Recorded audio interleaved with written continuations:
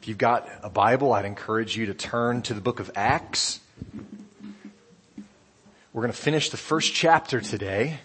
And as Jason said, the disciples are down a man. We're going to get to understand that a little bit more. But I want to remind us of what Jesus has been teaching about. His whole earthly ministry, and even in the book of Acts after his resurrection, what was he teaching? He was teaching about the kingdom of God.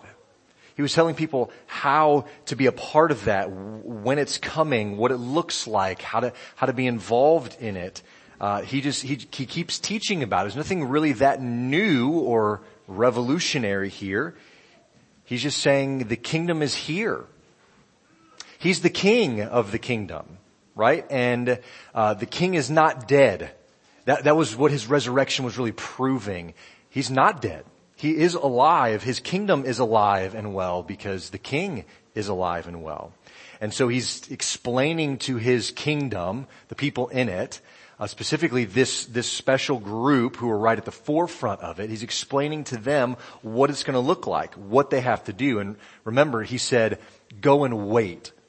The thing that we all love to do, right? He said, go and wait for the Spirit.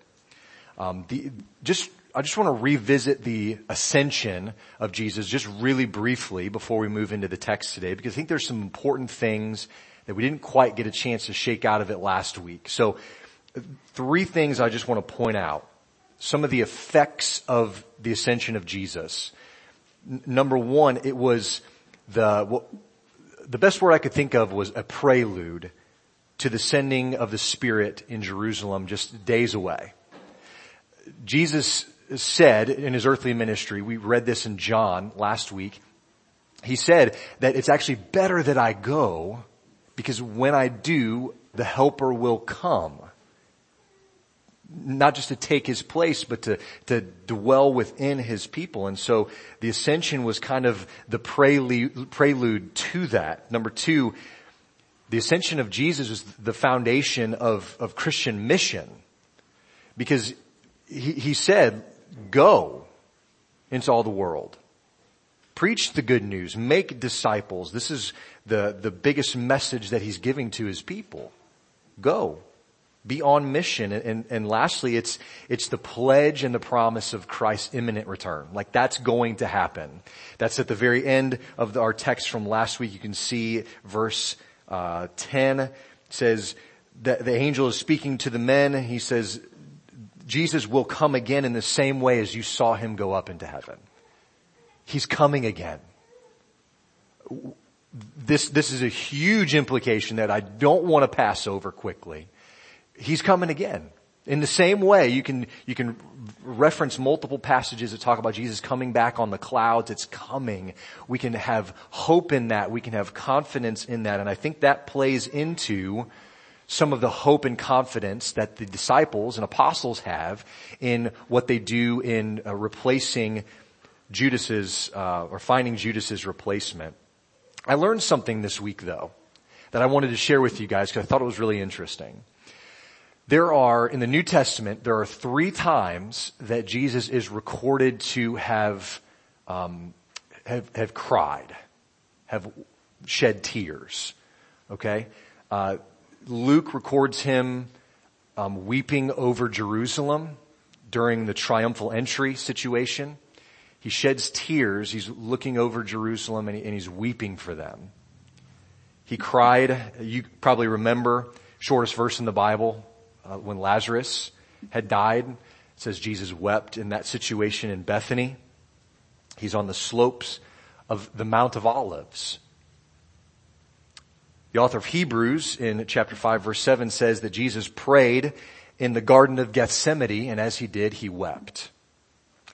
All of those 3 times that Jesus recorded to have cried, he was always on the mountain.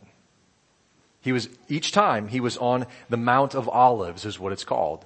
Now I don't know that there's a whole lot of significance to that, except what I want to point out, and the cool thing is this. Where did he ascend from? The Mount of Olives. So the mountain where he cried the most, the mountain of his tears, ended up being the mountain of victory, right? Because that's where he went back to be in heaven, to rule and to reign. So in view of all of this, Jesus Christ, by his followers, is finally understood as the conquering king. Now he's risen from the dead. They weren't quite sure what the kingdom was going to look like just yet. They asked a question last week we talked about, kind of revealed that. And they said, hey, are you going to finally restore Israel? And he said, that's none of your business. Here is your business. Go, pray, teach, take this life-giving message of salvation to the people that need it. His kingdom is finally kind of understood. The Greek scholar I was reading this week, William Larkin, said this: the fact that the Great Commission is the last instruction of the risen, now ascended Lord gives it great weight. He's not mentioning an optional ministry activity for individuals with cross-cultural interests or churches with surplus funds. The Great Commission is the primary task the Lord left his church.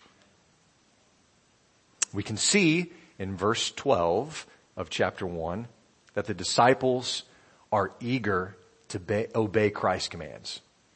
They do it. They listen to the angel's instructions. They start going about the business that Jesus gave them to do. And most recently, remember, he told them to do what? To wait. To go to Jerusalem and to wait. So we're going to pick up the story there, verse 12, and we'll read through the end of the chapter and pray. Then they returned to Jerusalem from the mount called Olivet, which is near Jerusalem, a Sabbath day's journey away. And when they had entered, they went up to the upper room where they were staying. Peter and John and James and Andrew, Philip and Thomas, Bartholomew and Matthew, James the son of Alphaeus, and Simon the Zealot, and Judas the son of James. All these with one accord were devoting themselves to prayer, together with the women and Mary, the mother of Jesus, and his brothers. In those days, Peter stood up among the brothers, the company of persons was in all about 120, and said, brothers, the scripture had to be fulfilled, which the Holy Spirit spoke beforehand by the mouth of David concerning Judas, who became a guide to those who arrested Jesus. For he was numbered among us and was allotted his share in this ministry. Now this man acquired a field with the reward of his wickedness, and falling headlong, he burst open in the middle, and all his bowels gushed out. And it became known to all the inhabitants of Israel, so that the field was called in their own language Akeldama, that is, field of blood. For it is written in the book of Psalms, may his camp be desolate, let there be no one to dwell in it, and let another take his office. Verse 21. So one of the men who have accompanied us during all the time that the Lord Jesus went in and out among us, beginning from the baptism of John until the day when he was taken up from us, one of these men must become with us a witness to his resurrection. And they put forward two, Joseph called Barsabbas, who was also called Justus, and Matthias.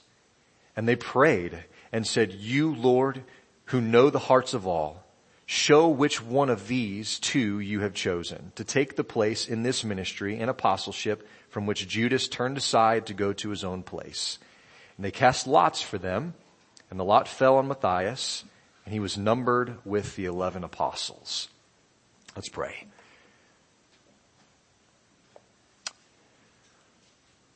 Lord, we are often faced with what we might consider important and challenging decisions, just like the disciples were here.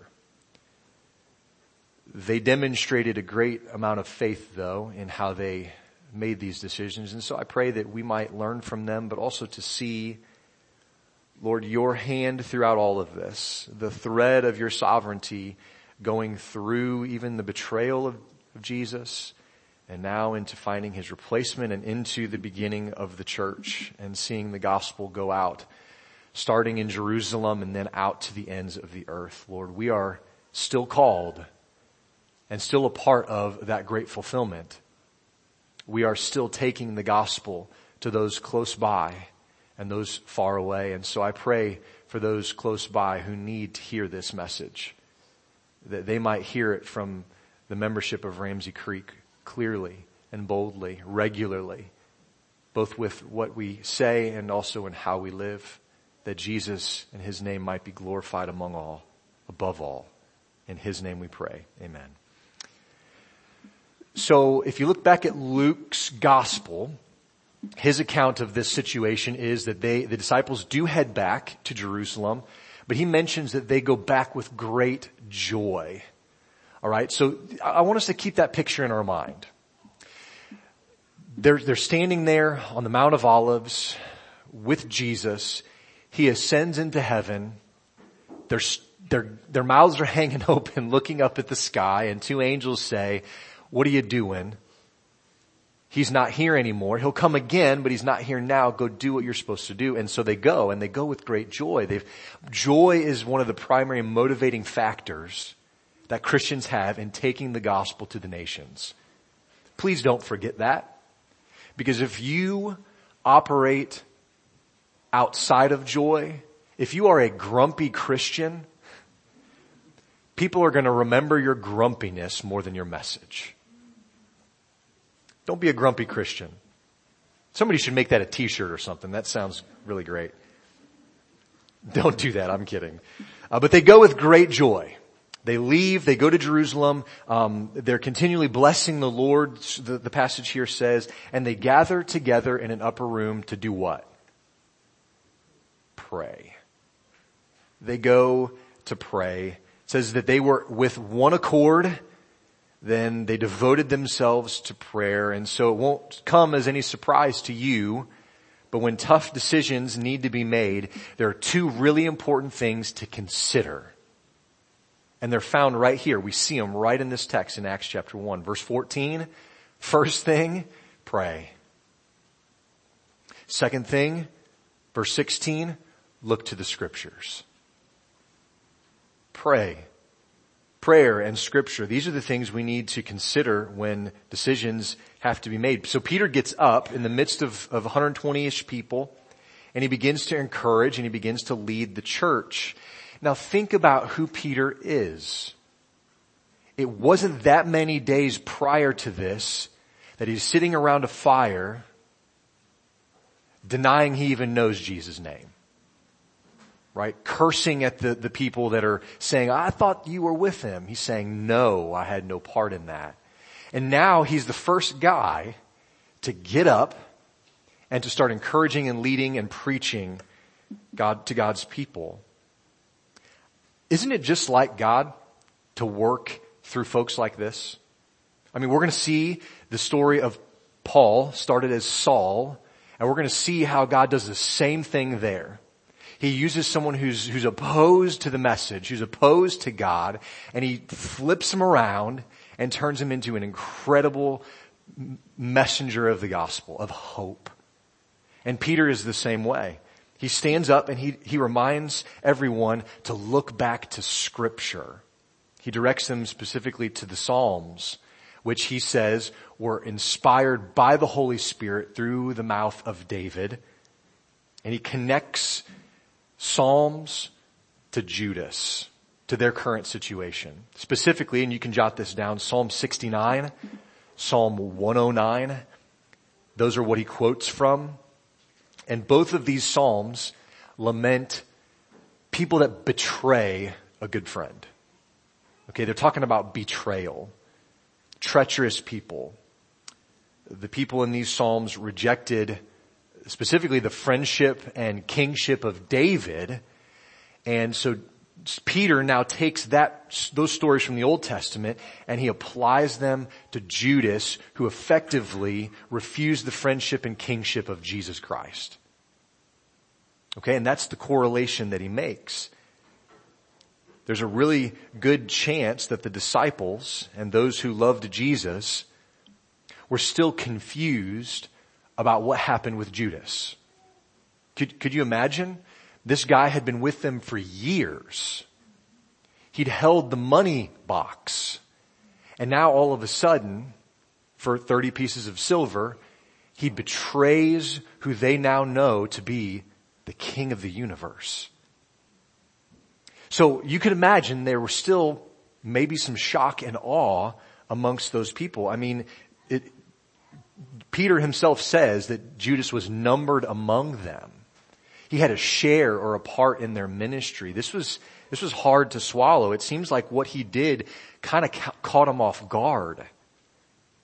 So Peter, pulling from his knowledge of the scriptures, begins to make sense of it, both for himself and for the group.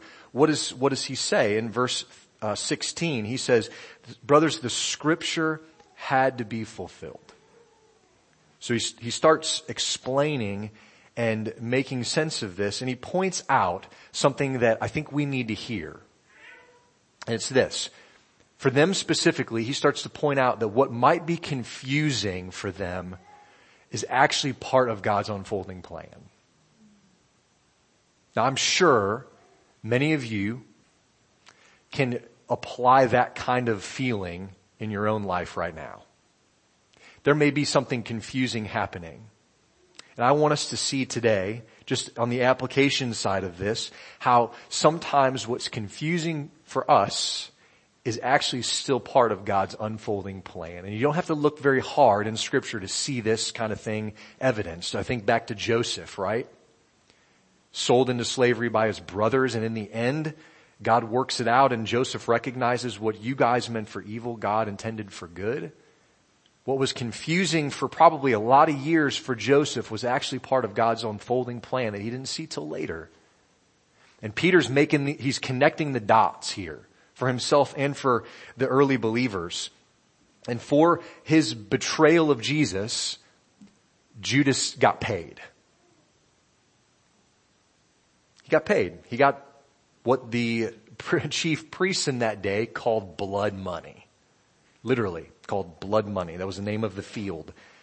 So a couple of explanatory things I want to talk about with Judas just real quick. So either with that money, he either purchased a field prior to his death, presuming on getting that money, or the chief priests, after Judas came and threw the money back at their feet, took the money and bought a field. Either way, what Judas earned for his treachery bought a field.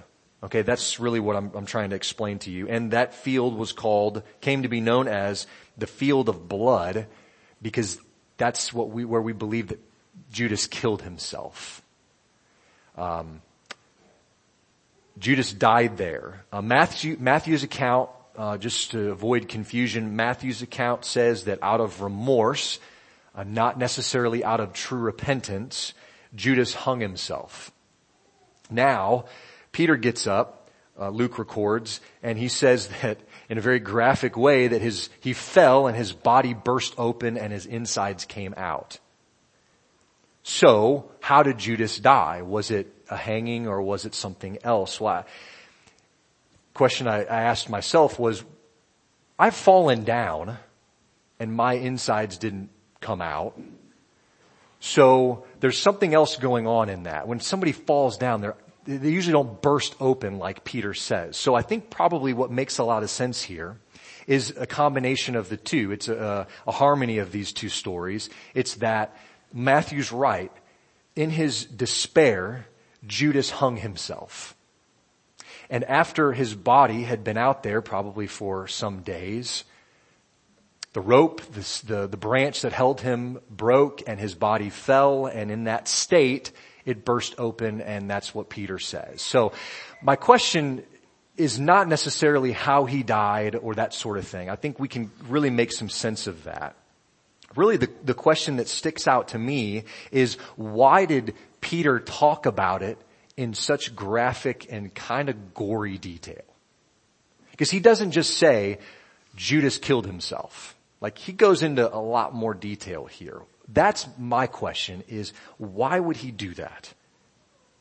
I think the answer's already been given, and it's this. To betray the King of the universe is a horrific thing. It's a terrible thing. So Peter, I assume, did not want to shed any light on this that had any positive nature to it. To betray Jesus was a terrible thing, and it came out in not only how Judas died, but in how it was talked about after the fact. And I tend to think that this all really hit home for Peter harder than anybody. Why? Again, just days before this, he was guilty of almost the exact same thing as Judas, guys. He betrayed Jesus Christ. Now, were it not for the prayers of Jesus and the grace of God, Peter may have had a very similar fate to Judas. And so he gets up and I tend to believe, as pastors often do, when we're preaching to ourselves a lot of times, if you didn't understand that. And I think Peter's getting up and he's reminding himself of what God's grace has saved him from. He's saying, this could have been me.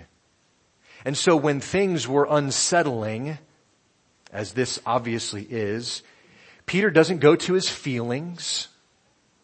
He doesn't ask and poll the audience for opinions. What does he do? He goes to the Word of God.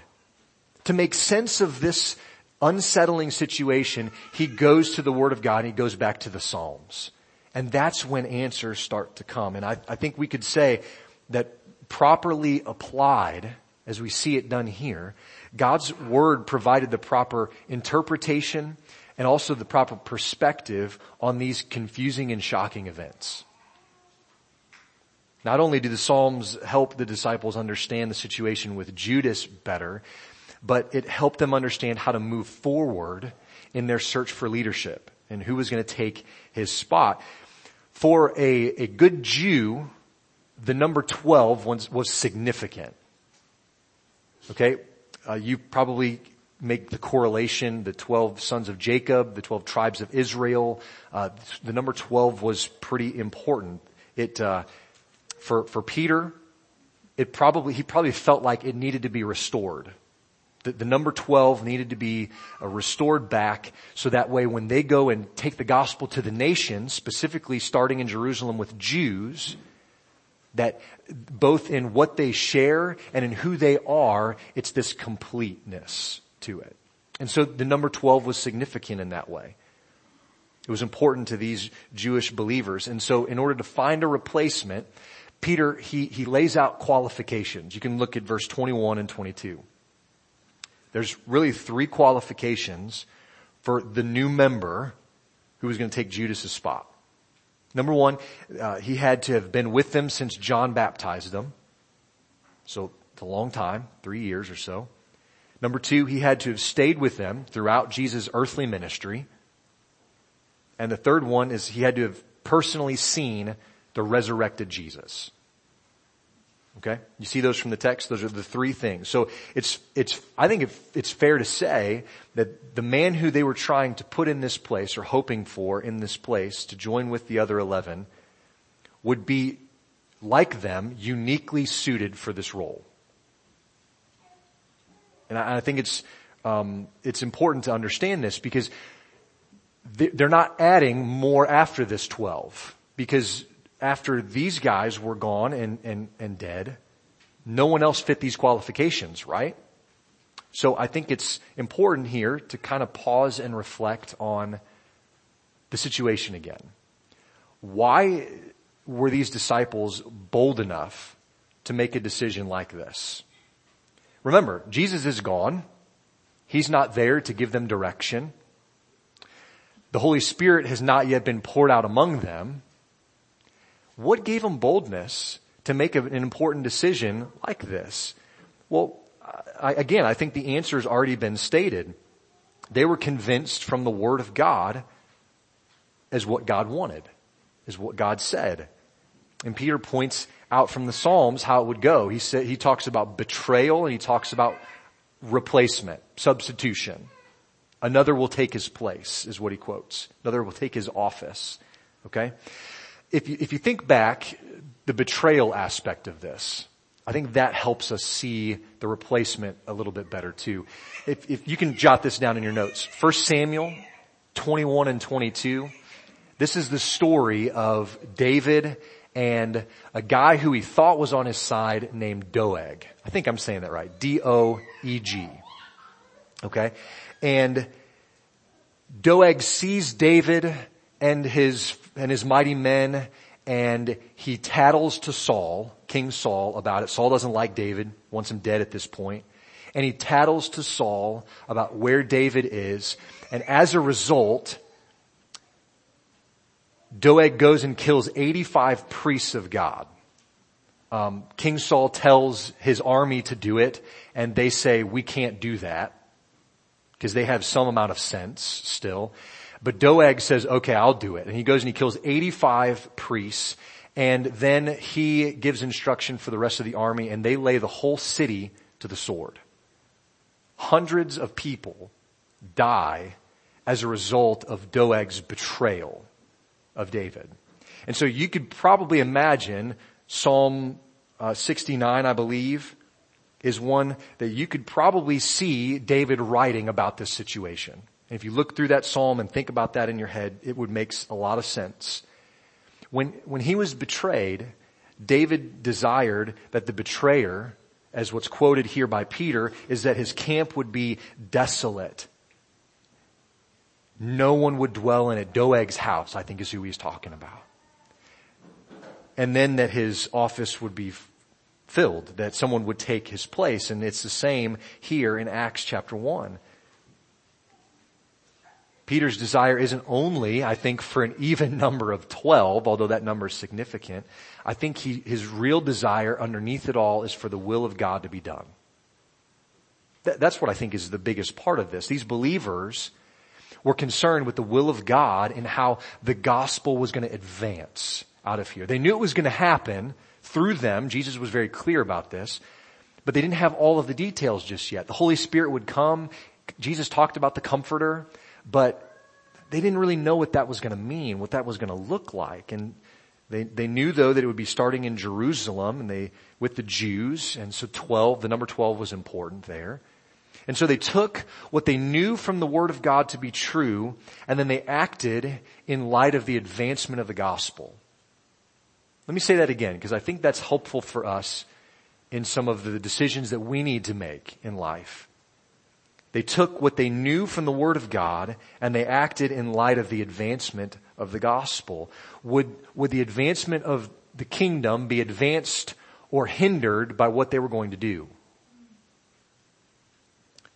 Now, I don't think all of this text is just about us learning how to make good decisions. I don't think that's all of it, but I think that's certainly a part of it. And what would it look like if we started evaluating things in our life, maybe with more of this criteria? If I go see this movie with my family, what would this potentially do for the advancement of the gospel? If people see me at the theater watching this possibly bad movie, what would that do for my witness?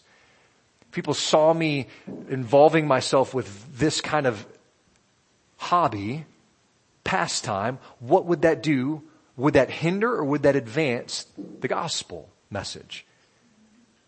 Look, life is full of tough decisions. We know this. Who are we going to marry? What career are we going to pursue? Where are we going to live? What kind of house are we going to buy? Are we going to have 2 cars? Are both of us parents going to work? Are we going to homeschool our kids?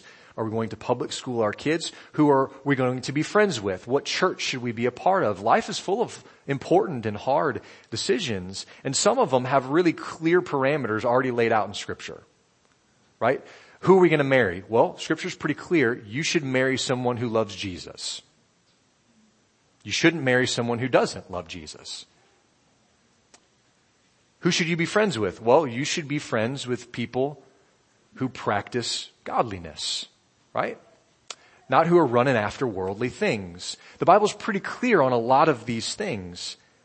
But sometimes people, and I would actually say even Christians, spend way too much time asking all the wrong questions.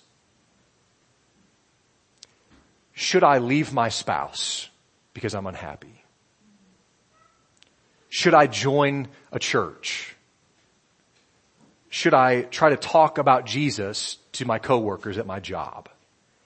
Should I lie in this particular situation? See, those are the wrong questions, aren't they? They're the wrong questions because they're already clearly answered in God's Word. God has revealed His will clearly about those kinds of things. You're not supposed to lie. You shouldn't leave your spouse. You should rather talk about Jesus in your place of work. These are all things that are pretty clear from Scripture. He's revealed His will in a lot of these things.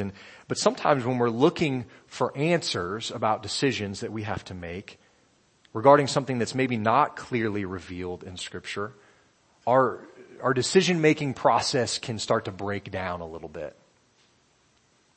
We might even be so concerned with trying to find out the will of God in the difficult areas of life that we just completely ignore His revealed will in other areas of life. Is it the will of God for us to pursue holiness and no longer live according to the flesh? Is it the will of God for Christians to dwell together in unity and community? Is it God's will for you to be involved in disciple making? Yeah. All of those things are the will of God, clearly revealed in His Word. Well, here's the real hard question then. And I don't think it's unfair. Why would we expect God to reveal to us what house to buy, what career to pursue, who to marry, if we're not at all interested about those other things first?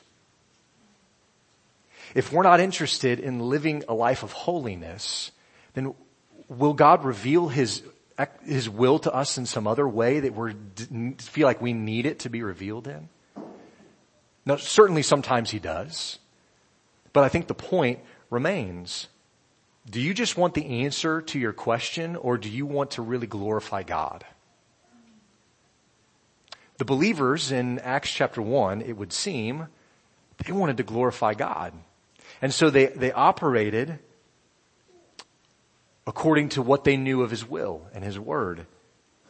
So some things for us, we don't need to consider or wonder whether we should love or honor our spouses, or be humble, or live lives of holiness, or love our neighbors, or care for orphans, or if we should pray, or if we should preach the gospel. Those things are all things that are clearly revealed in God's Word for His people to do.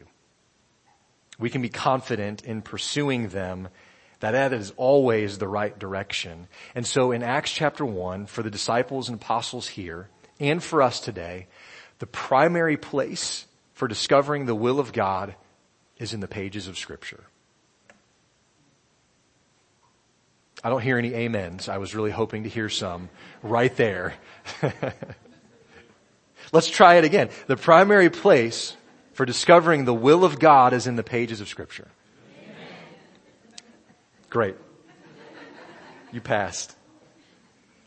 Christians ought to give priority to the clearly revealed will of God in the Bible. There are lots of hard decisions to be made. Some of them aren't as cut and dry as we would like. But here's where we start every time. Remember, what were the two things that they did right away? Prayer and Scripture. When you're facing a hard decision, let's at least start there, right? Go to prayer, go to the Scriptures. We ought to give priority to the clearly revealed will of God found in His Word. Again, I don't think this story is only about how to find God's will, but I think it should certainly inform us about how we make decisions in view of God's unfolding plan in the world. Remember, for these disciples, it would seem that the primary concern here was taking the gospel to the Jews in Jerusalem, because that's what Jesus initially said right here before He ascended, right? Go and wait for the Spirit to come, and then you'll be my witnesses in Jerusalem first. That was in their head. That's what they were going to be doing. That was their primary concern. Now, the word apostle here simply means one who is sent. That's the literal definition of the word apostle. And so these men would be sent out with the message of the risen and glorified Savior, of Jesus. They were confident that they should replace Judas, but God didn't tell them the name of the person, did he? He didn't go and call them like he did the 12 initially. There was some decision making that they had to do on their own here. And so these believers, they took what they clearly knew from the Word of God with the advancement of the gospel in mind, and then they sought wisdom from other believers. This is important too. Look at verse 23. They put forth two guys, Joseph, it's called Justus, and Matthias. And they put them forth to the group. It wasn't just a certain number, it was to the group, and they put them out before them. They put them forward. Clearly these two men specifically, would have fit the criteria of those three things that Peter had already laid out. And then what did they do? They prayed again. So prayer is pretty key here. You notice it starts with prayer, and now we're praying again for the will of God to be seen and obeyed and done. They prayed for wisdom. They prayed for direction. They admitted to the Lord. They said, Lord, you know the hearts of all. And you can imagine by omission, they're saying, we don't know. We can't see in these guys' hearts, but you can. And so help us make this decision. They prayed that God would make it clear who should take Judas's place. And I just gotta believe, we talked about this at Vacation Bible School just a few weeks ago, Samuel going to anoint David, and all the sons of Jesse go before him, and he says, it's none of these guys. And God had already told Samuel, he said, remember, you look at the outside, I look at the heart. And so I think that's in their minds as they're praying this prayer to the Lord. I don't think Joseph or Justus, I don't think he was a bad guy. He was numbered among them. He was with them. He fit all those criteria. I don't think he was a bad guy, but these disciples knew who knew the best. God did. And so they said, we need you to help us. And because the Spirit had not yet come to dwell within them to help them make these kinds of decisions, they went with the pattern that they were used to using when making important decisions. You can see it in the last verse there. They cast lots. This was a fairly common practice for Jews. Just a couple of instances that I'll remind you of. In the book of Numbers, God actually instructed them to cast lots when they were dividing the land up. In 1 Chronicles 24, when workers are being arranged in different places for the temple, they cast lots to see who would go where. Probably remember when Jonah was on the ship and it was in a great storm. The sailors, in this case, who probably didn't know the Lord, they cast lots to see who was it, which one of us was causing this problem. And then you'll probably remember too, at the crucifixion, the Roman soldiers cast lots for Jesus' clothes. When we talk about casting lots, what do we think of? We think of rolling the dice, right? And we don't exactly know what the casting of lots meant, if it was sticks of different sizes, if it was rocks with different things carved in them like a dice. We're not totally sure. I don't know that it actually matters. For us, it looks like a game of chance, right? Where there's no rhyme or reason at all, like rolling dice or flipping a coin. But Proverbs 16:33 says the lot is cast into the lap, but its every decision is from the Lord. Okay. So I don't think the idea here is that we should, in making decisions, just throw a dice. I don't think that's what is happening here. People who believed God, like these disciples did, they believed that God was sovereign. They would cast lots as a way of committing the decision to Him. They believed that He would guide them through the outcome. Now, this method of casting lots doesn't seem all that spiritual to us. I get it. But they were still relying on the Lord in a way that had not really been used before. That had been used before. They were going to what they knew. We've done it this way before. God's instructed it. Let's do it this way because we trust the Lord with the outcome. Now, I do want to point out, though, that you don't see anybody casting lots to decide anything after this. That this is it. All throughout the rest of the New Testament, you don't see people casting lots. And I think the reason is because they have the Spirit of God. Because the Spirit gets poured out on them, you don't need to cast lots anymore. You don't need to flip a coin to make a decision. The Holy Spirit is the counselor who helps God's people make wise decisions.